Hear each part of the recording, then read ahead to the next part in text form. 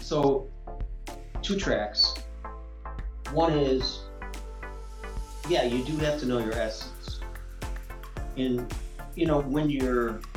if your essence is you're aggressive and you don't take no for an answer, that can also be your Achilles heel. That We'll can get to turn that. people off. Almost everybody's strength is their Achilles heel. If you're overly charming and you can charm the pants off of anybody, you're probably not going to work as hard as you should. You're going to fall back on that. So you have to understand the two sides, the Janus of the two sides of the coin of that power.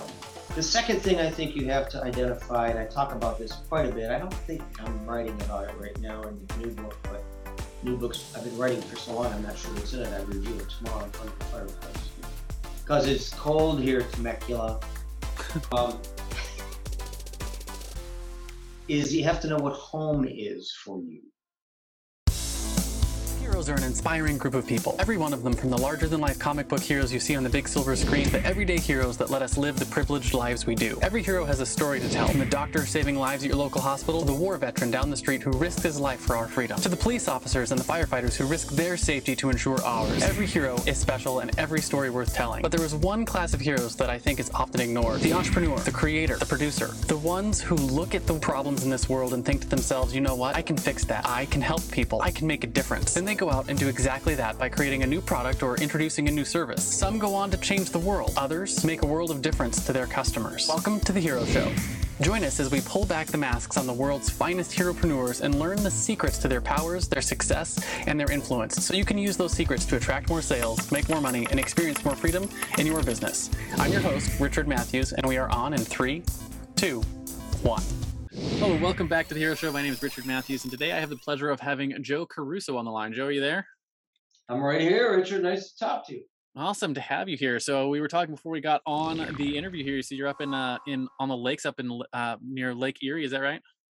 Yeah, in Michigan. I live on an island between Michigan and Canada. So does Lake Erie like freeze over this time of year?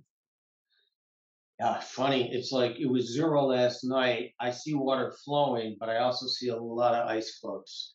So not completely over on this side because this side has a current, but on the other side towards Canada, there's a lot of ice shanties. So is your island landlocked, or do you have a bridge? Two bridges. So you can still get back over if you need to when it's frozen? Yeah, it's a half a mile. Okay, that works out. Yeah, it's easy. I'm a Southern California baby, so my blood freezes at about 65 degrees. Mine does too. Why am I here? But I travel. I cheat winter, but can't believe. Do like you guys, you travel all the time. Yeah, we travel all the time. We try to get to warm places, but I decided to come visit my dad this winter, and he's up near Yosemite, so it's like, I think it's cold. It's like 50 degrees. Yeah. But we're in Southern California. Are you from, Richard? I'm from Temecula, which is the southern wine country, if you've ever been there. I spoke there once. I believe there was an Indian casino there. Yeah, Pachanga. Yes, I remember. It was a big convention. I can't remember who it was for, but Temecula. Never heard of it. That's how I can remember it. It's the only time I heard the word. Never heard of it. I've been there. So what I want to do real quick before we get too far into this is just a brief introduction. So Joe, he mentioned ahead of time he wanted you all to know he's big and strong with long flowing hair, which they can't see me perfect. They can't see you perfect. So that'll be the podcast listeners. They'll only get that joke if they watch the YouTube version. But you are a best-selling author in 6 languages, and you've run a multi-million-dollar consulting firm for a long time. And you said you've been studying 5 hours a day, 5 days a week since you were 18 years old and were diagnosed with an incurable cancer. You've been on PBS, had a PBS special. And what I want you to start off with here in this interview is, why don't you tell us what it is you're known for? Right? What is your business? Who do you serve? What do you do for them? My long flowing hair, Richard, and thank you for that. You're now my favorite host. As I go bald for the 3rd time in my life. I'm known as an expert in the mind. I've studied and trained under psychoanalytic. I've never been analyzed, but I've had many world famous psychoanalytic friends. I've been to the conventions for twice a year, 3 times a year, 4 times a year, been in study groups. I'm asked I've actually written with them. They're in journals that are in the Library of Congress. I'm in last of 35 books that my friend who just passed away at 95 wrote. Lucky enough to be on the cover. But basically, I talk to individuals about a very simple concept. All meaning happens in the mind. All meaning, how you define Perception is anything. reality. Perception is reality based on how you perceive yourself. So the foundational context of understanding what a deer is, which here on this little island can be a pest because to a gardener, very expensive pest. It can be venison to a hunter or a chef, or it can be the most deadly animal known to man because in the rural roads, deer kill people driving cars at night. But if you're a driver, it means one thing. And if you're a gardener, it means another. And if you're an animal lover, it's Bambi. And so everything in the world starts with how you define yourself. That is the foundational context for how you define other things. Why is that important? Because life is about this sequence: meaning, behavior, outcome. Meaning, behavior, outcome. How you define, you will behave to. If you think that person's an animal or a jerk or a, you know, benevolent or a kind or however you define them, you'll behave to that. Even if you say they're a jerk and I don't like them, but I'm not going to show it, you already have. That's Yeah. 72,000 images a minute. And whether they're sharp enough to pick up on it, that's different. But you've already shown it. So I don't change people's behavior. I don't have a, hey, do this and this will happen recipe. I cook. I have world famous chef friends I've cooked with, next to. I've been very lucky. And they always critique my knife skills. So, no, it's always fun to have fun. And I still don't use recipes. Um, and chefs, when they share things, they share recipes with the public through a book. But you don't need to share the recipe with another chef. If he says, ooh, okay, here's what I got in my mouth. Here's what I think. Tell me about the technique.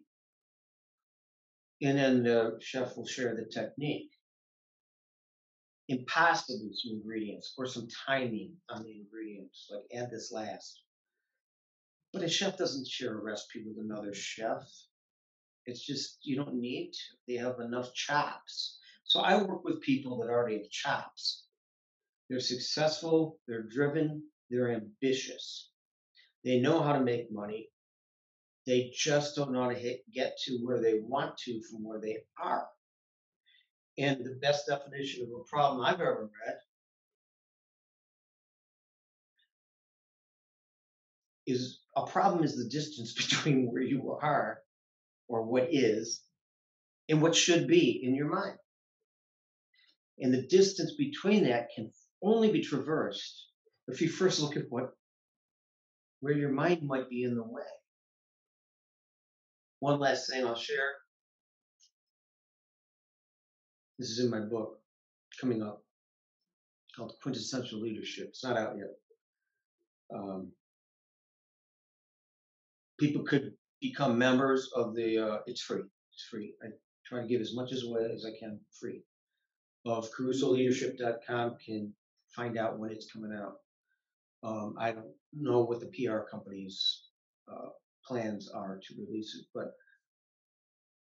once we decide a problem, we've already determined all the solutions to that problem, potential solutions that our mind can't consider, just by the way we defined that problem, which again is based on the way how we define ourselves. So I help people get out of their own way, explore what else this could mean, what else could they do, and find the shortest, fastest, easiest, quickest way to get to not always simple. So To, how do you generally go about delivering that for your clients? Is that one on one, or do you do group coaching, or is it books on from stage? Like, what is your sort of modus operandi, I guess, of how you work with people most of the time? oh, oh, it's a good question. Um, I talk with every client once a week for an hour. Pre-COVID, I would visit with the clients for 3, 4 days, 5 days, um, a year. And I'm a traveler like you, so I just tie it into my travels. And if they live in like a place that I don't want to visit, I just say, "Oh, let's go somewhere together." And they do. Um, so once a week for an hour, like right before I was on with you, I was on with the head of national sales for $1 billion company, talking about the keynote she has to deliver for the annual sales meeting next Monday, and helped her frame how to write a keynote, what to say in a keynote, how to construct the keynote, and then offer ideas. Oh, it's almost written basically. Just kind of handed it to her. But sometimes it's about their spouse or their partners or their lovers or their friends or their families or their mothers. A couple mother things last week. And uh, life, children. I had one client recently who was kind of kidnapped in a foreign country, and we had to extricate her somehow. Um, Boy, that was touchy. It was a cult. So the daughter didn't want to leave. So there's no syllabus. It's whatever's going on in your life and your mind. You're working your mind on. That's what I want to hear. And my first question, as you'll see on the website, how is your mind today? Most people don't think about their mind. They figure their mind's there every day, just like Yeah. a healthy person thinks their body's there every day. But I've worked with professional golfers. They hate that term. Professional golf players who know that, what's the old stupid saying? 50% of the game is 90% mental. And so I get on the cart with them, and I can't tell them how to hold a club. I don't even know how to hold a club, but I can help them improve their game by helping them with how their mind approaches the game when they have a bad hole, when the next hole after a bad hole follows, or when they have a great hole.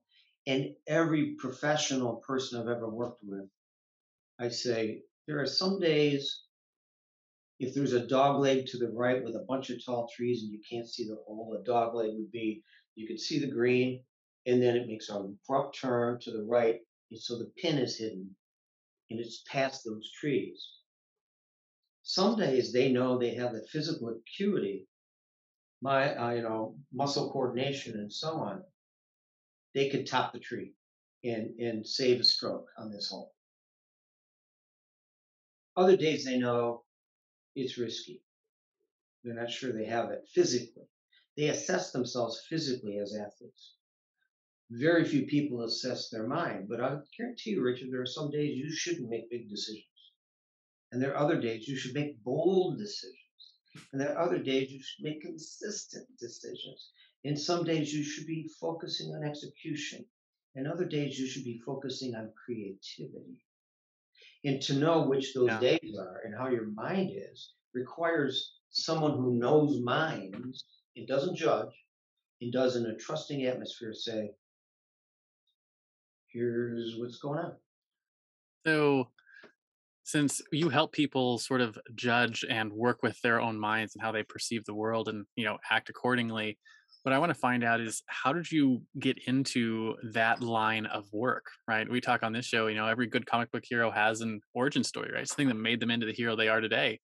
And I want to hear that story. Were you born a hero? Were you bit by a radioactive spider that made you want to get into working with people's minds? Where did How you in the start in heck a did you know job? that one? Or did you start in a job and eventually move over to starting your own consulting Yeah, career? yeah. My origin story on that is unique.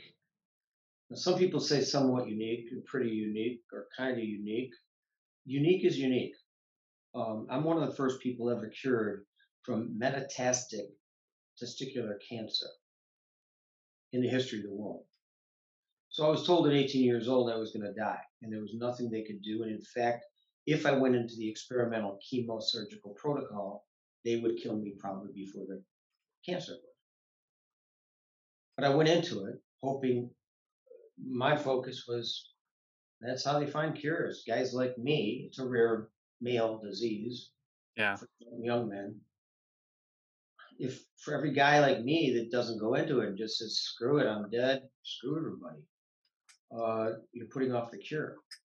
I'm the ideal lab rat. I didn't think I'd be cured. I believed them.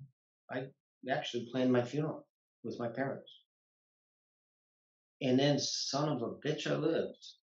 But the promise I made in the middle of that was, why live if you're going to die? I've always started studying philosophy when I was a young man. Why live if you're going to die? What difference does it make? Go into nihilism. Yeah. It doesn't matter. You can't build a skill set. I'm 18 years old before the cancer. I could do an Iron Cross on the rings in gymnastics class. I had 4 scholarships to college. Gone. Just like that. Gone. So now what? How do I contextualize who I'm supposed to be in the short time that I have, which is going to be very short. Fast growing cancer. Very fast. Not like a slow cancer, but maybe Yeah. like prostate or something. And I decided to study 5 hours a day, 5 days a week to learn about what I was going to miss. I don't have a lifetime to learn, a lifetime's worth of lessons. So I started reading the greatest minds that ever wrote about the subject, from psychology to psychoanalysis to. I started with Will Durant, philosophy, and he wrote a book called The Story of Philosophy, where he tracks all the great philosophers and the lines of thinking from Aristotle up through, I don't know, it goes beyond Bacon, I know for sure. Because I wanted to see, who are we, why are we here, what do we do, what are we supposed to do. And I love to study and I love school, I love books. So it was perfect for me. Plus, I couldn't do anything else. The chemo broke me down to the point where I could sometimes not lift my head off the pillow. It was, I had to sign a document, Richard, that said, we can kill you. Is that okay? And I just signed yes. That's terrifying. Uh, I just saw it as part of the process. And the terrifying part was already done when they said, you're dead. We can't help you. Sorry. But you can help us. So I'm one of the first people ever cured. I've spoken to 10,000 oncology nurses in Las Vegas, Nevada, and told that story. And they laughed when I told the story because it's curable today based on guys like me that went into that program. And they giggled through the story. It's the only audience that's ever giggled through the story because they're so happy. And I realized at the end of that speech, by the way, this is an aside, but I'm assuming your listeners can handle an aside once in a while instead of, Absolutely. okay. Uh, I was speaking in Hershey, Pennsylvania once. Folks, if you have to do it once is plenty. And but I was talking to a technology conference for educators, and my phone rings the next day. I'm trying to get back because there's going to be a snowstorm. You people from Temecula don't understand that those can stop you in your tracks. And so Nope. we're trying to escape the I'm joking. You travel. We avoid snow at all costs. My cell phone rings. I'm at the airport. We're waiting to get on this plane, trying to get back home before the storm comes in. And I've always encouraged audiences, leave your cell phone on. They always tell you when you're an audience, back before COVID, turn your cell phones off. Leave it on. If I say something stupid, record it. If I say something great, share it. And it's my job not to say something stupid. So phone rings. This lady calls. She goes, "I run an international congress for chemotherapy nurses. Somebody was listening to you yesterday at a technology conference for educators statewide, and they said you have to hire this guy for your keynote." She says, "But I heard you're expensive." I said, "My marketing plan is working perfectly." And she, Nice. and she laughed. And she said, "But you talked about your oncology nurse, Jeannie." Now, this video is available on the website too when I talk about Jeannie. Actually, that it's at that conference, if I remember. I don't go on my website, but if I remember, that's the video. And she said, "So will you speak?" And I said, "Can you pay my fee? I don't let clients determine my fee. Otherwise, I'd be broke. I determine my fee and then I earn it and then I guarantee it. And if I don't deliver, I can be fired any minute of any day by any client." And I've been selling clients for 20 years, 1 hour a day on the phone. And she says, "One more question." She says, "Yeah, we got that. One more question." I said, "What?" She says, "Well, we want you to be the opening keynote, but can you get your nurse Jeannie to be there?"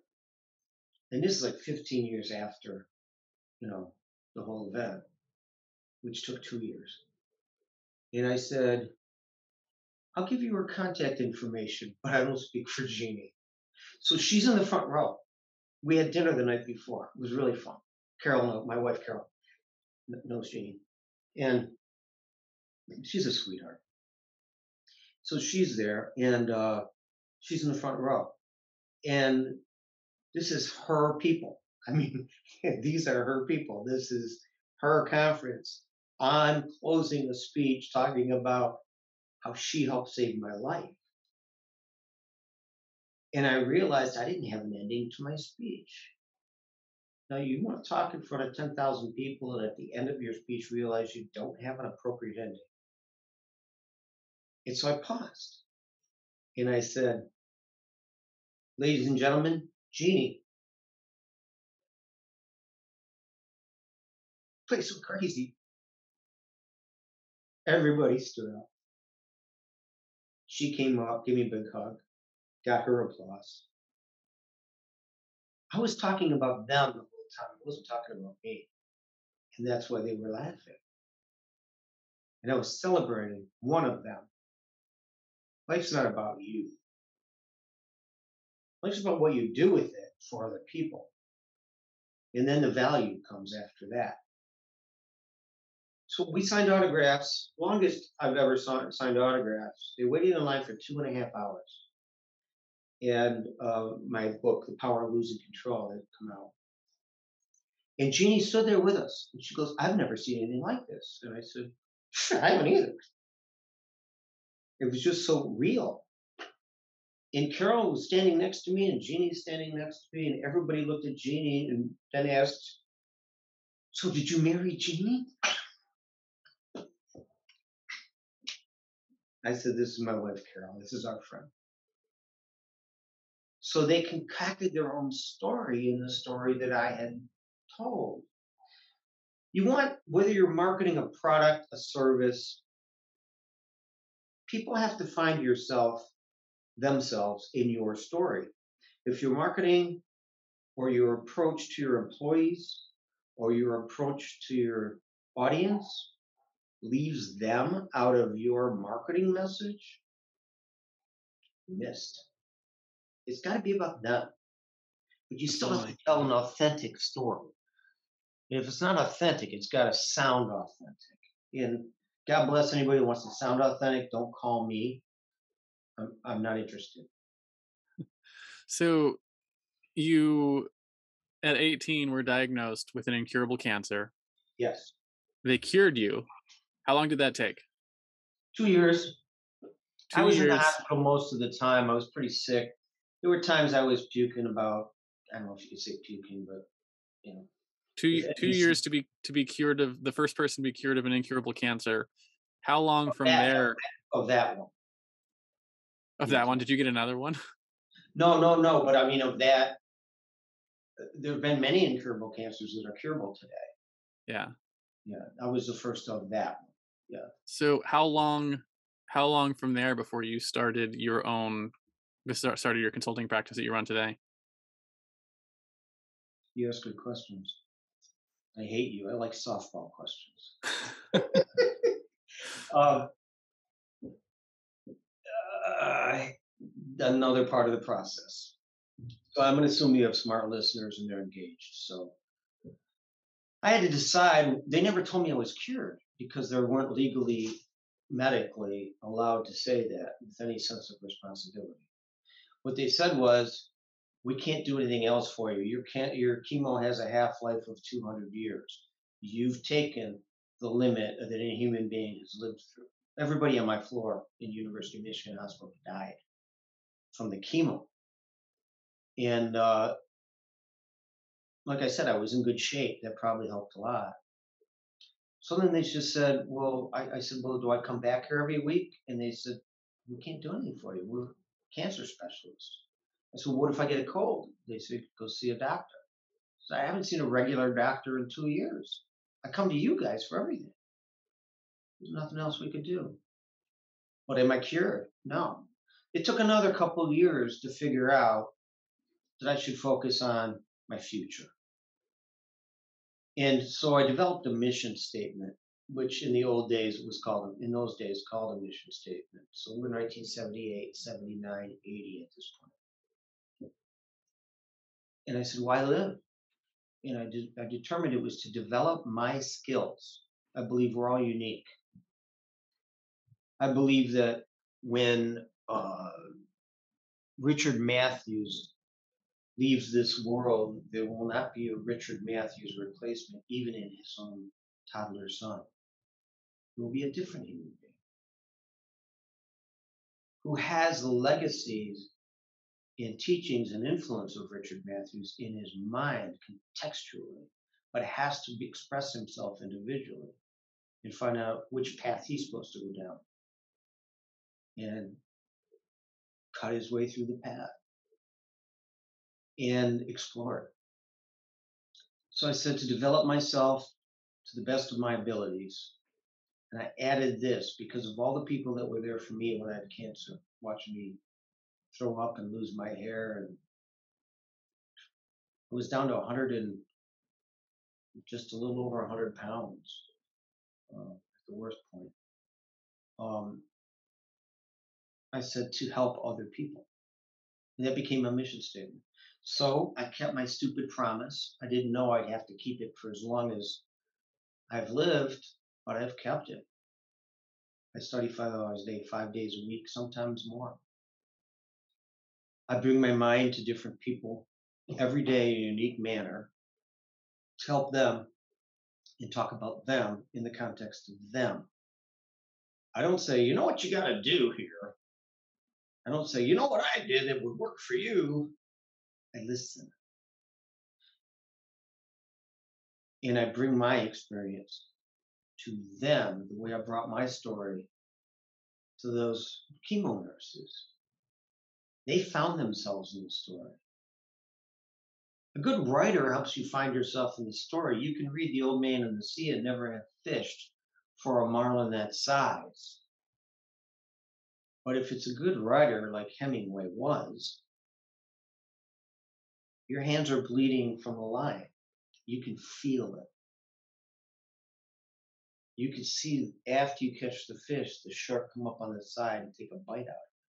And you can feel the disappointment that you almost lost your life for this record size, by the way, mythologically sized fish. There has never been a fish that size in reality. But you believe it when you read the book. And you could feel the heartbreak of that. And then you could get in a storm or not find your way home and collapse. Because that's the hero's journey. Written by Joseph Campbell, actually. But it's one of, as Kurt Vonnegut says, one of the 7 storyline arcs. And this is another thing I encourage people. Have moral authority, damn it. Don't just read a freaking self-help book and then teach it to somebody else. But have moral authority. Truly understand that which you know. Question it, examine it, turn it inside out, understand it, study it. The other day, what was the subject? Oh, I write these cup of joes. Those are free. So a daily cup of joe comes out, and it's just a pithy little sentence, but it stimulates your mind in the morning the way coffee might stimulate your neurological system in the morning. And the members get them free. It just come in the email, no bombardment, no ads. Here, learn to cherish the chase as much as you treasure the trophy. Pithy, not too simple, something to think about. Good way to start my day, thinking about thinking. I always think about thinking. And I also have a word of the week. And the word of the week, I don't remember because I write them like 3, 4 weeks ahead, was, and by the way, they're harder to write than a book because of the space limitation, much harder. And I was thinking, I've been working with a term with my clients for years called conflation. I think first either coined or used in popular zeitgeist by Freud. So I said, that's a good word. Now, conflation means when you, let's say you're a traveler, let's say you thought you were in Connecticut, but you were in Rhode Island, but you've been to so many places. Yes, you've done this. That you've been to so many places that I can see by that. It's this beautiful grin on your face. That just for a second, it's like, was it Connecticut? And then you turn to your spouse or your lover or your partner or your kids or whatever. Was it Connecticut? And then they go, no. That's conflation. You conflated two cities. It's caused by a combination of confusion and re-remembrance. Well, I remember reading about it in a book written by Freud called The Pathology of Everyday Life, written in 1898. And so as I'm sitting in my computer here in the office, and I've got a dozen bookshelves in my home, but I have one in my office. You can see it behind me, but I gotta put my finger exactly on the hundreds of books that I own. Oh, that book didn't take me 2 seconds. Open to, I'd love to say this would be a better story. Opened exactly to the right page. I was one page off. And read the first time I'd read about conflation, and I'd not read that book for 25 years. So I realized in the last 10 years or so, one of my strengths is I have a great mind. I've never taken a note when I talk to a client, but I can tell them what we talked about 10 years ago. So, what are your strengths? What are your core strengths? So, And then, how do you want to direct them based on your purpose in life? And then, how do you monitor, if you're an entrepreneur, which your audience seems to be, how do you understand that in a way that then they can monetize it, but get the hell, see, I corrected that, get the hell out of your own way by understanding your mind further. And I believe in mentorship. So that's the longest answer I've ever given to a great question. But I figured the question needed, it required that level of diligence and introspection.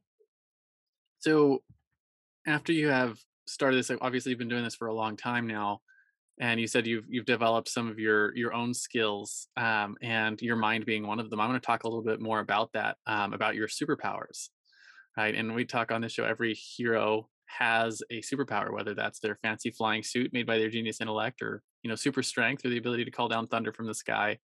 In the real world, heroes have what I call a zone of genius, right? Which is either a skill or a set of skills that you were born with or you developed over the course of time that allow you to help your people slay their villains and come out on top in their journeys, right? And the way I like to frame this for people is if you look at all the skills that you've developed, there's probably a common thread that ties all of those skills together.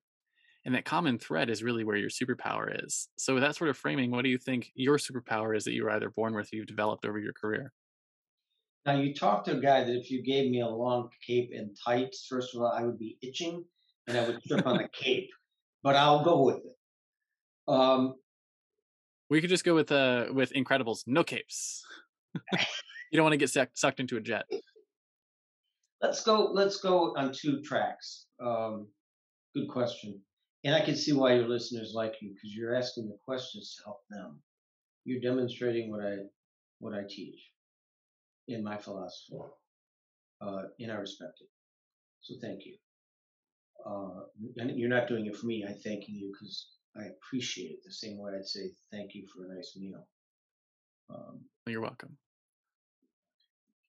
so two tracks. One is, yeah, you do have to know your essence. And when you're if your essence is you're aggressive and you don't take no for an answer, that can also be your Achilles heel. That We'll can get to turn that. people off. Almost everybody's strength is their Achilles heel. If you're overly charming and you could charm the pants off of anybody, you're probably not going to work as hard as you should. You're going to fall back on that. So you have to understand the two sides, the Janus of the two sides of the coin of that power. The second thing I think you have to identify, and I talk about this quite a bit. I don't think I'm writing about it right now in the new book, but new books I've been writing for so long, I'm not sure what's in it. I review it tomorrow in front of the fireplace because it's cold here at Temecula. Um, is you have to know what home is for you. Home for you is making sure you're there for your kids, being able to work while you travel full time, feeling like you're influencing others in a positive way and getting edified, living by an example that others look at. And if they're not impressed by it, at least go, that's interesting. Without those things, you would not be who you are. So, home for me, I've got to read. Right now, I'm studying the autobiography of Goethe, the philosopher, the German philosopher. Um, I'm also studying the adages of Erasmus. I got an exciting life. I mean, who doesn't want to talk to me? Boy, that's uh, but that's my time. That's what I need to do. I need to cook. I love to cook for my wife and for myself. I love to have evenings. I love to have time alone. I meditate and then I concentrate every morning before I get out of bed. And if it takes an hour, it's the most important thing I'm going to do that day. I'll do it. I love to travel. COVID has been a bitch on my psyche because I love to travel so much. And travel was sexy. I've flown 2 million miles, man. You do it by motor coach and I do it by airplane. And put on my jacket. I've never flown without a jacket. And I sit in first class because after 2 million miles in the same company's tube that you sit in, they owe you something. And so I'm always upgraded. And lucky enough that if a client, flies me out, they know that's my lifestyle. You know, if a client asks me to dinner, we're not going to Chipotle. They know, and people will treat you the way Chipotle's they. like my favorite restaurant, though. Well, I'm glad you survived their issues. I was surprised. I was in New York on New Year's Eve once. And saw people in line at Chipotle, and they had just got hit with another intestinal problem. I'm like, wow, that's hard. It's hard. It didn't take out the chain though. I thought it would. It didn't because it got hit twice in a very short period of time. But the food's good, tasty. Um, but you have to know what home is, and music is home. I have to listen to music. I want to cook while I listen to music. I listen to everything from opera to I want to be a millionaire so bad to on Mars. I'm just trying to just quickly jump. I mean, it's an old song, but I'm just trying to run So away. how do you think knowing what your home is impacts your ability to deliver your value to your clients? When you become bigger and bigger and bigger in life, more and more important, your role changes every day, but you have to know your role.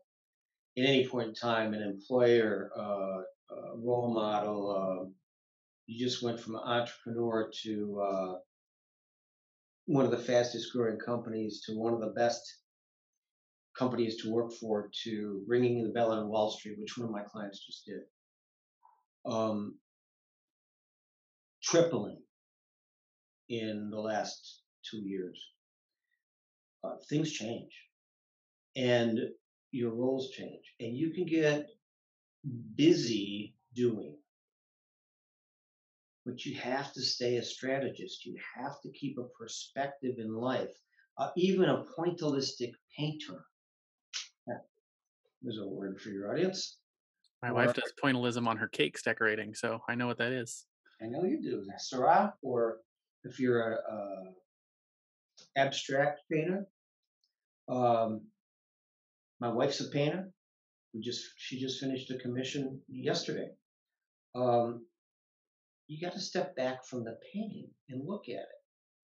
Meditation and contemplation and home allows you to then bring your best self to the moment. Bring all you are to all you do. It'll be all you need. But Yeah. otherwise, you burrow in, you burrow in, you burrow in, and you get busy. We talk about that concept on this show a lot. I call it giving yourself permission to play. Sure, And that the works. reason I call it permission to play is because particularly in the entrepreneur space, we tend to have this mentality that what we should do is work until we earn our reward. And then we don't ever really have our reward defined or have success defined. So we never get there. So we just work ourselves to death. And I try to tell people that what you should do instead is you should put yourself pay yourself first, essentially, right? Put your health and your wellness and your um, rest and recreation as the prerequisite to showing up and doing good work. Yes, never live to work. Work should edify your life in your own meaning. You're right on the money, and that is a very, very honorable thing to teach others.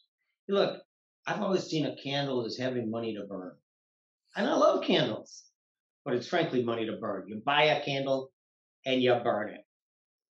I had a friend. I love plants. My wife's a gardener. We've got huge grounds, and I don't know, 10 gardens and 100 places to sit. It's Michigan. Don't be so impressed. Land here is cheap. And she has a perennial garden. And I invited my barber friend over, who's quite a practical man. And he said, his wife's going, "Oh my God, this is great. Isn't this great?" She's a grade school teacher. Lovely. We lost a great teacher when she retired.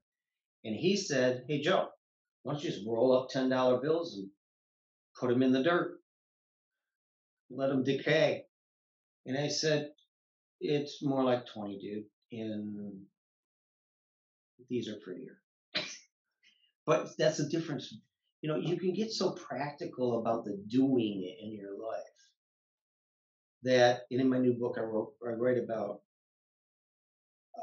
being healthy psychically is being a doer doing with a promise of achievement, but not to the loss of oneself. Now, do I lose my life in the life of my client every hour? No, I subjugate my life, but I bring my superhero powers and put them first. They are the subject of the discussion, not me. I don't know if that answered your question because I fell asleep about a half hour ago. So I'm joking. I'm joking. So I want to talk then about the flip side of the superpower, right? So we talked a little bit about superpower being the mind and your ability to know what home is and bring yourself fully to the work that you do. The flip side of that, of course, is the fatal flaw, right? So just like every Superman has his kryptonite or Wonder Woman can't remove her bracelets of victory without going mad, you probably have that flaw or know what it is, something that you struggled with. Some of the things I struggled with in my career, I struggled with perfectionism for a long time, where I didn't actually want to ship product because I thought I could always tweak it, make it a little bit better. I also struggled with lack of self care, which was, brought itself out in not having good boundaries with my clients, and particularly not having good boundaries with time and letting myself work myself to death. But I think more important than what the flaw is how have you worked to overcome it so you can continue to grow and continue to bring yourself fully to the clients that you help? Good question. And by the way, I knew those two things about you because that's my job is to observe. Um, I have told clients I'm lazy, and they say, "You're lazy. You never rest." And so when I sleep. But I know I'm lazy. I want the fastest, easiest, cheapest way to get it done, whatever it is. And you know, if I have to cross the room to do something, I want to say, okay, is that worth even getting out of the chair to go do? I mean, I really think that. And so then I had a conversation with one client. All my clients are friends because they have to be. They have the level of trust and candor and subject matter that we discuss. And they said, "You mean lazy, sit on the couch and watch reality shows?" I said, "No, I don't sit on the couch." "You mean like lazy, take a nap?" I said, "I've probably taken 6 naps in 22 years in this house." He said, "Then how can you say you're lazy?" I said, "Because I know it's propensity. I know it's a proclivity. I have to guard against my proclivities of the Achilles heel. And so I'm really pretty smart, and I know that. I'm not bragging. I just have this great mind. And I need to know that so I can use it properly. And it's just like if you're charming, you should know that. So don't abuse it because people can be susceptible to charm. Uh, so because I know I have a tendency to want to go, why does it matter? Why write a book if you don't know if anybody's going to read it? Which I have. I also know I can strike out. And I think some of the greatest hitters, home run hitters in the history of baseball, I don't like sports analogies, but everybody will get this, except for your listeners in England. They have to kick it around first. Is, oh, thanks for working with me on that. That's good. I've been watching Ted Lasso, which is a soccer TV I show. heard about this. It Yeah. was phenomenal. I just saw Elvis Costello in concert. I went to see a friend in California. We drove to LA to see it. She goes, "That's the star of Ted Lasso." And I said, "What's a Ted Lasso?" My TV's in a closet. I pull it out. It's on a kind of a thing. My wife watches it. I haven't turned a TV on in 7 years because I'm lazy. I don't want to get addicted to that thing. So I think what we do is we stay ever on guard. The baseball analogy is you're a better hitter if you know you could strike out and you guard against it than if you think you can't, then you will. Yeah. Now, optimists will say, why would you even consider that you could? Because the guy that's pitching against you is as talented or more talented than you are hitting the ball. I like the idea of laziness being a fatal flaw you guard against because I have something similar. My wife and I tease about this all the time, but um, our kids are insanely well behaved. It's like it's almost kind of ridiculous how well behaved they are because I That's feel good. like we haven't done enough work to enjoy that. But That's good to hear. that's what. It's nice to hear. I'm out all the time dealing with other people's children. Yeah. No, We're my kids are excellent, but people ask us all the time, like, like, why are you guys like, why do you have your kids so well behaved? I'm like, well, because I'm lazy, and and they're far easier to deal with out and about, and so we have four of them when we travel. Like, life is simpler if we put the effort in up front to make them, to help them be well behaved citizens than if they're not, if they're hellions, then that's a lot more work. And so like people are like, why'd you put on all the effort that you put into their behavior? And I was like, well, because I'm lazy. I like the work is better when they're well behaved, but that's just an example. But it's Yeah, that you're not stoic for the sake of stoicism, and you can tell I study history a lot. People can look up stoicism. You're stoic because if you're disciplined, everything's easier. I don't have to go find my socks in the morning. I have a sock drawer.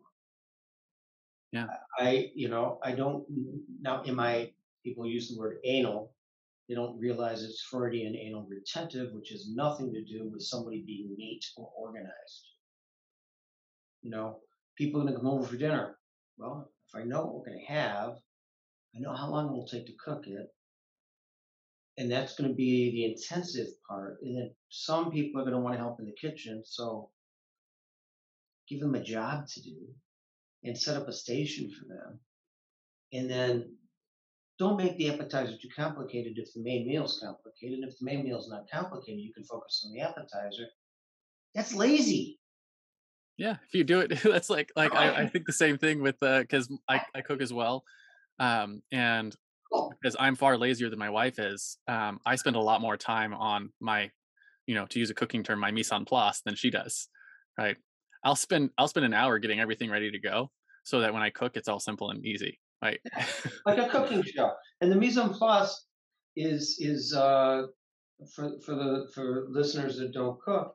It's basically read the menu if you're using a menu. Get out some. I like paper prep plates and paper prep bowls because I can throw them out. And then cut up your onion. Take the red pepper. Get the ginger or whatever else you're going to use. Portion it all out. Now you just cook it. And that's what chefs do. Yeah. Now, the best chefs that I have, they've got somebody that does that for them. But trust me, it's done. Yeah. I've been teaching my son to do it for me. Takes longer when he does it, but Send him over. I'd love to meet him. He could stay here. yeah, yeah, he's getting to become a pretty good little chef, and he can take a recipe thing and do all of his own stuff, and he's got knife skills now. It's a little frightening to watch him do it, but he actually does have some knife skills. You taught him about the thumb and the fingers and the knuckles. Yeah, yeah, and how to hold the knife and all that kind of stuff. But yeah, again, that just goes back to that. It's a lazy thing, right? It's easier to take care of a kid who knows how to use a knife than a kid who doesn't and is going to be dangerous with them, right? And the Now, like I do the same. now, some of your listeners could be thinking it's a control thing. It's not a control thing. It's a freedom thing. It's a freedom thing. There's a place for people that have no freedom. I remember that song. I just wrote a document for this for the psychoanalytic journal recently, a year ago maybe, but uh, written by Chris Christopherson called "Me and Bobby McGee." He was a Rhodes Scholar. People don't know that. And in the line in the song, which is I think from the '70s, he says, "Freedom's just another word for nothing left to lose." There are people that have total freedom, and they're people like us who achieve, can afford, can structure your life. People that don't have freedom have to get up in the morning, go to work, be told what to do, when they take a break. And then the farthest end away from that is no freedom, prisoners. Yeah. They've got nothing left to lose, but they aren't free. So Christopherson's words aren't entirely true. But if you have a mind and you can structure and you can plan, if you could say, oh, this weekend, is it going to happen to me or am I going to happen to it? You could do that at home. Look, I know a woman, I wrote about this in my first book, Power of Losing Control. She'd throw Christmas parties. Everybody would wear their Christmas, I live in Michigan, Christmas sweaters, and everybody would show up and appetizers were perfect. She probably planned this thing starting in like November, right after Thanksgiving.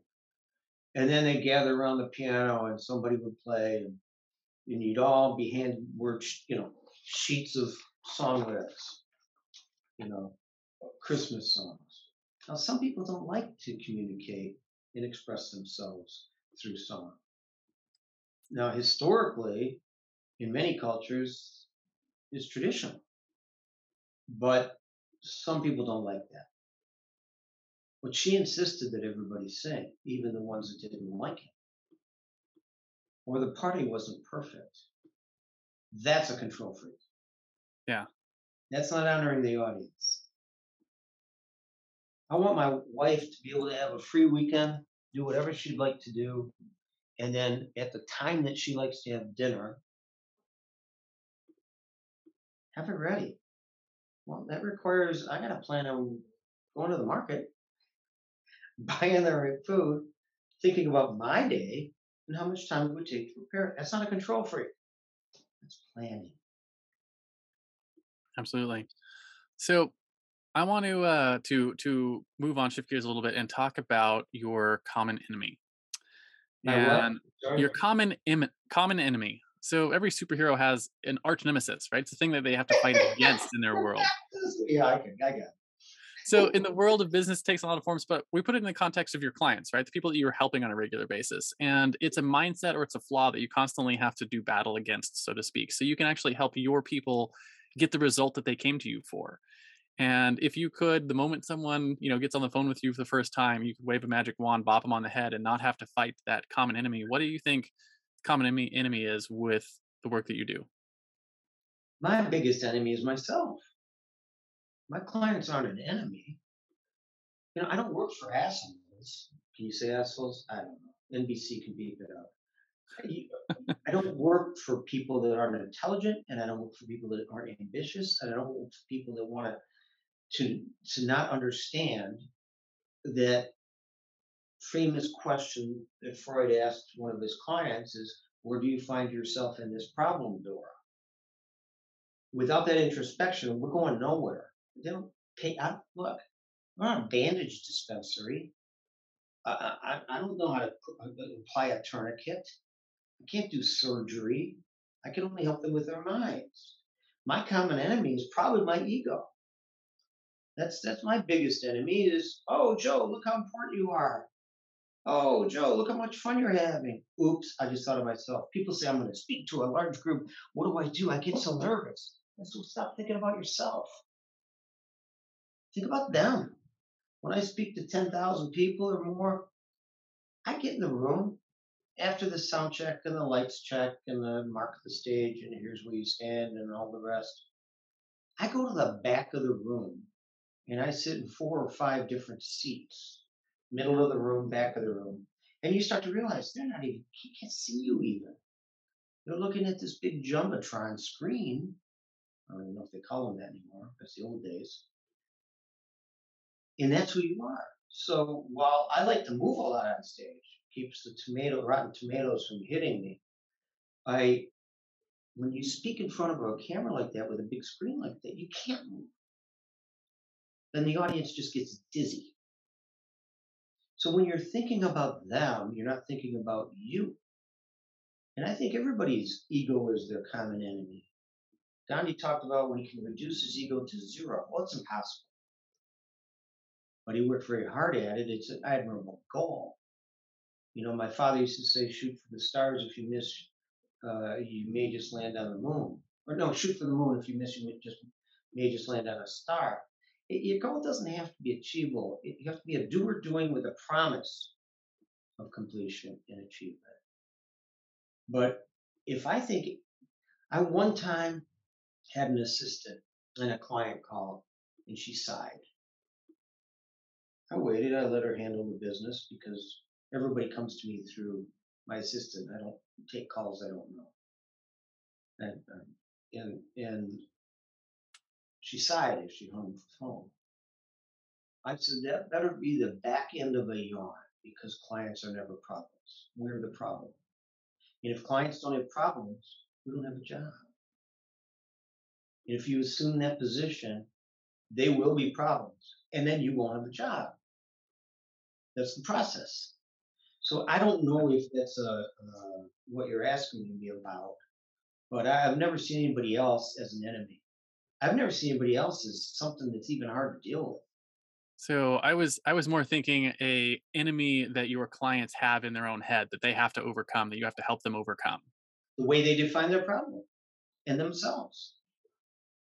It's new CEOs, people that are really aspirational. They got a good product or a good service. They're in the market at the right time. All the stars are aligned. Have to learn a very simple lesson. You're not going to make yourself rich. Other people are going to make you rich. You have to make them want to make you rich because they respect you and want to work for you and believe in what we're doing and believe in the result of what we're doing and find meaning in it. That's your new job. You already came up with the idea. You're done with that. Quit trying to be the smartest guy in the room. We got it. Well, that's a way of thinking. And so the mind is always the biggest enemy. Now, the trick is if you say, what's the challenge about how to deal with the biggest enemy? Well, when you're dealing with someone like me, would be candid, be open, be honest, listen, understand what trust is, create that trusting relationship. I never tell anybody what they should do. I say, how can we think of this differently in a way that puts you in a more powerful position? Because I'm sensing that you're feeling challenged. I'm feeling that you're feeling fear. You're feeling victimization. An enemy, I think, insinuates that you could be a victim. This person could hurt me. I never feel that. Even if I know they can. I've had a gun to my head in West Africa, for God's sake, in a regime. I've had a gun to my head 3 times in my life. I didn't treat the person like an enemy. My fear could not win the moment. I'd use my goddamn brain. And when your fear is leading the moment, you're usually not using your brain. I had a client got pinned down in an airport, gunman, public fire. I'm in Hawaii. She calls up, she's incredibly stressed, under a chair, an airport chair, shaking, can hardly talk. We've got 20 people there. It was a convention. She's the CEO. I saw it on TV. I knew it was happening. I forgot they were there. So my phone rings. I'm dealing with a major issue with the hotel, trying to pack and move. And I hear what's happening. And I said, I didn't say, see, they had a blackout, so they couldn't see the TV. They don't know. I know more than they do about what's going on. So, lone gunman, he's still in luggage. They've got him surrounded. You guys are at the gate. But you're all separated, and everybody's panicked. And I said, get your shit together. You have a job to do that's bigger than you right now. You've got 20 people you're responsible for. They need you right now. First of all, you only ducked, you didn't cover. That chair is not covered, it's just duck. And I know this because I've worked with Navy SEALs on both coasts. Secondly, put your text together, a group text with the people that are there. After you find cover, tell everybody that you want them to check in at X intervals in time. You become the lead connector here. Beautiful eagle just flew over. Appreciate that. Second, I said, thirdly, ask everybody how their battery is. So eventually we got everybody back onto a bus. I called the assistant. I said, get a bus there, get a hotel suite, and get rooms for everybody, order a shitload of pizza and sodas or wine or whatever you got. Get it all in that room. They're coming. So CEO's back. Once they're on the bus, she calls me back. And I said, okay, ask anyone on the bus if they have blood sugar issues.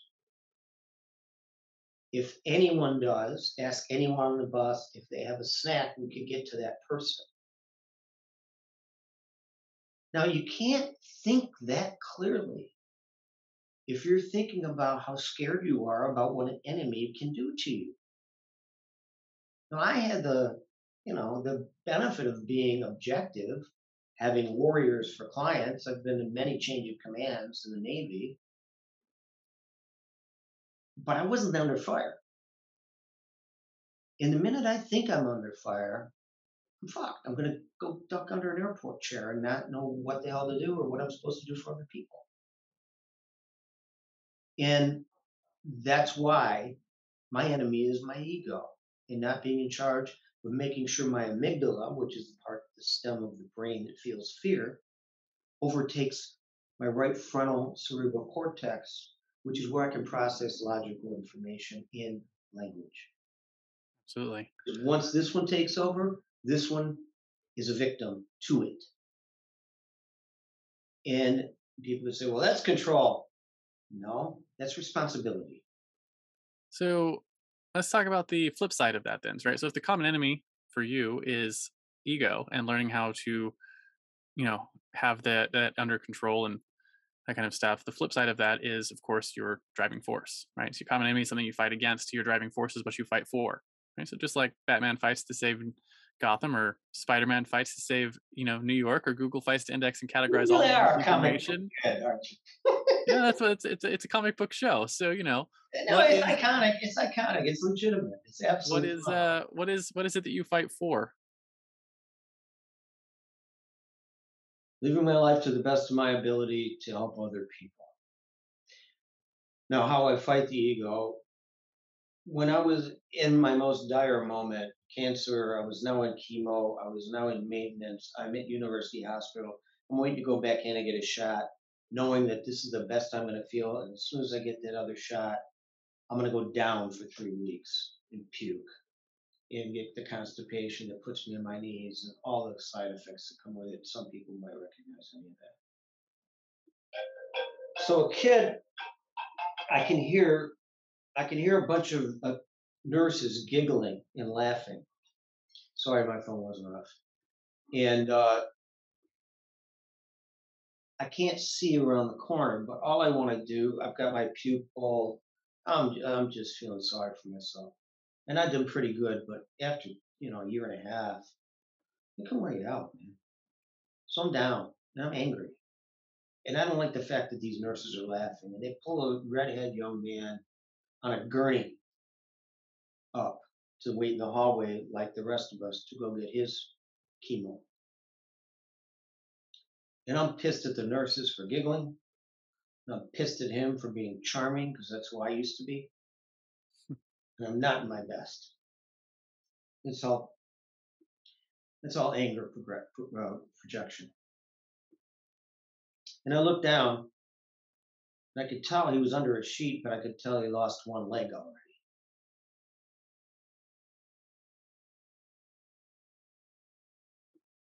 Now I'm sitting there fully able-bodied.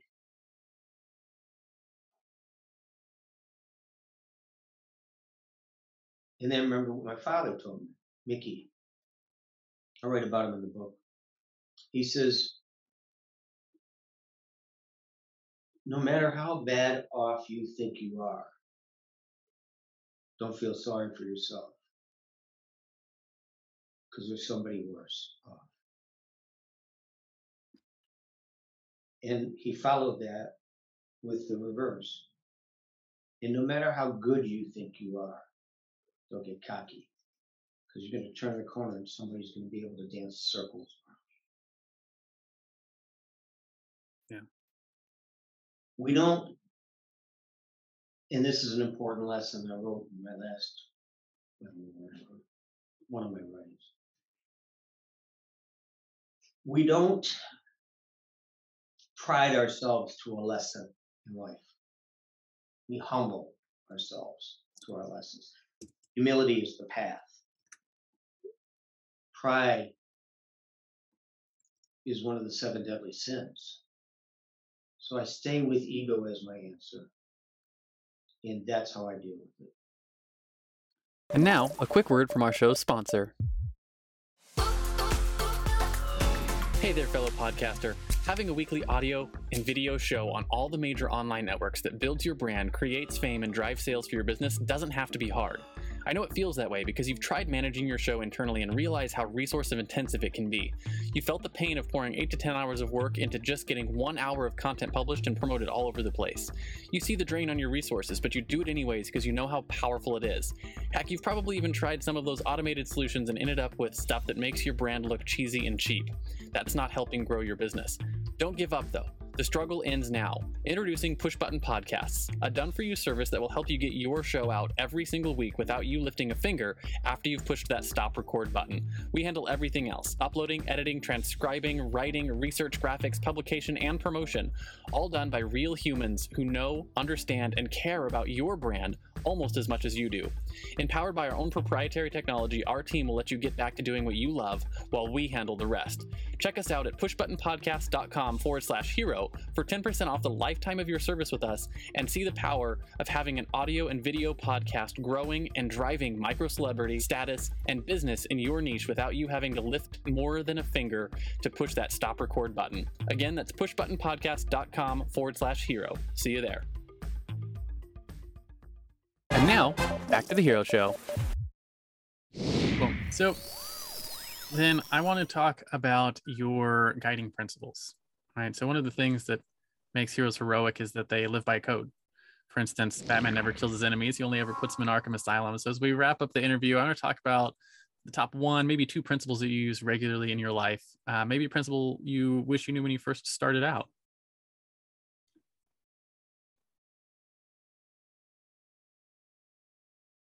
I'm thinking. Well,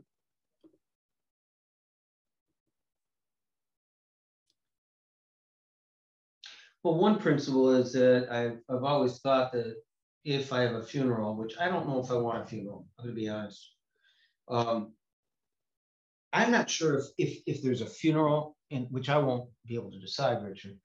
I won't dictate it. I'm not a control freak. But if there's a funeral, I'm torn between whether or not I want no parking spaces within 5 miles because there's that many people there, or that I don't want anyone there because life is for the living. You can't help me anywhere.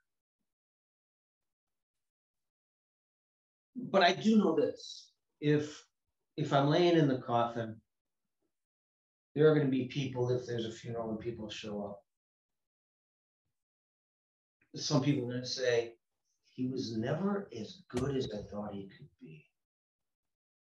This is a big message for you. And others will say, I can't believe all he was and all he accomplished. It's impressive. I'll leave you with this. There was a girl in high school named Denise. And she was typical cheerleader in a Midwest school, blonde hair, beautiful, blue eyes. I mean, she was very pretty. I've always been attracted to more dark complected and brown eyes, but she was just so perfect, straight A's, polite. I mean, she was just an iconic 16-year-old, 17. She was probably 17. And I'm a freshman. Now, I ended up the president of my class. We had 682 people in my class. It was a different era. So this is a big school. I ended up in a math class with Denise. And I asked one of my older friends who was in her class to just let her know that I kind of liked her. And he said, well, I got to be honest with you. He was my neighbor. We played ball together and so on. And he said, I got to be honest with you. She doesn't like you. She knows who you are. She just doesn't like you. For the life of me, Rich, I'm like, what the hell can she like? I'm not mean. I'm nice. I crack jokes. I couldn't imagine it. Well, it could have been a status thing. You know, I'm just a poor, lower class kid. Band geek with braces and a brush cut. Pretty sure that might have something to do with it. So I came home And I was really down. My father knew I was down. I'm one of four boys. But he knew I was down. So I went into my bedroom. My dad came in and he said, "Hey, Joe, what's going on?" And I said, "There's this girl named Denise, and she's just the best. And I was told today by Danny, she doesn't like me." Now, my dad was always very kind and very helpful and always had the right words at the right time, which is one of the things I try to always teach in my guiding principles. Tell the right story to the right person at the right time for the right reason in the right way. I know that was fast, but they can rewind. And Dad said this in his kindest words: "Joe, get over it. Not everyone in life is going to like you. The sooner you realize that, the better off you'll be." So there's a couple guiding principles to answer your question. I like that. Not everyone's going to like you. It's true. Doesn't really matter what you're doing either. I've been, you know, and it goes the other way too. You run into people that you're like, I don't like them. I don't know why. I explain that in my Power Losing Control book, how that happens. I can also say that, thank you for introducing me to your audience. I'm not sure if there's thousands or hundreds of thousands or 10 or 2 Taiwanese kids and a seeing eye dog. I don't care. You asked me good questions. I opened my kimono and gave you my best answers, which is in line with how I bring myself to everybody. Be fully and empathically in the moment with the other is a third guiding principle. And I think we achieved that. Now, the question is, let's say there's 10,000 listeners. I'm going to guess I'm a little high on that number, but we're going to go with that because it feels good. And there are 10,000 different versions of me now out there. They still don't know me. In their foundational context to process whether I'm a good guy, a bad guy, an asshole, or a control freak, or a guy who just had a hell of a life and made the best out of it, when it was taken from him once, doesn't matter to me. I did my best I could for you, to be honest and fully and empathically in the moment with you. And those 10,000 impressions of me, I'm smart enough to realize they're based one at a time to a person on how they see themselves first. I'm only viewed in the context of them. I cannot control that, which is what the Power of Losing Control is about. Yeah. Don't worry about the crap you can't control. I remember reading some thoughts from Orson Scott Card, who's a science fiction author. And he was talking about how authors only ever write half the story. A completed book is only half the story. The book is finished in the reader's mind. And I would say the author, although he does the heavy lifting, or she, writes less than half of the story, because once you're into the story, it starts to write itself. And your job is to subjugate yourself to where the story is taking you if you're a good writer. So I would argue that that's an overestimation on the ratio. But I agree with the principle 100%. Yeah. And it's the same kind of thing. The way that people know you, they know what they have perceived from this interview, which is, it's only partial. It's just honest. It's an honest exchange. And there's no posing. You weren't posing. I wasn't posing. We played with each other. I disclosed some very, very private things. Some of the things I told you, I'm not sure my wife's ever heard. But it doesn't make any difference if they serve the purpose, and that's what I was supposed to do. But it's not that it was a secret. It just never came up. And what we're trying to do is help. This is what you do. You want people to reflect. And then you want to offer people like me as a resource and people like you as a resource. So they can say, I wonder if that person can help me. Well, I was very clear. If you want me to help you, here's who you have to be. And then I'll help you. I already have my charities. I already have my charity work. I'm part of my charity work. It's a joke. But if they think that would help, they can look into the book. They can look into the Free Cup of Joes. They can go on the website, carusoleadership.com. or they can contact my office. It's not that hard to do, and have a conversation with me. But they have to qualify. And I'll leave you with this. One of my other guiding principles: no one gets to treat me worse than I treat them. I'll help anybody I can help. I can't help everybody, and I can't do it for free. Or I can't feed my wife, and I can't travel. Absolutely. Well, I think that's a good place to wrap our interview. I do finish all my interviews with a simple challenge. I call it the Heroes Challenge. I do this to help find access to stories I might not otherwise get on my own, because not everyone is out doing these podcasts like you and I do. So the question is simple. Do you have someone in your life or in your network that you think has a cool entrepreneurial story? Who are they? First names are fine. And why do you think they should come share their story on our show? First person that comes to mind for you. McKeel Haggerty Insurance out of Traverse City, Michigan. Steve Kircher. Why do you think they should come share their stories here? He runs a very large organization, including Big Sky in Montana.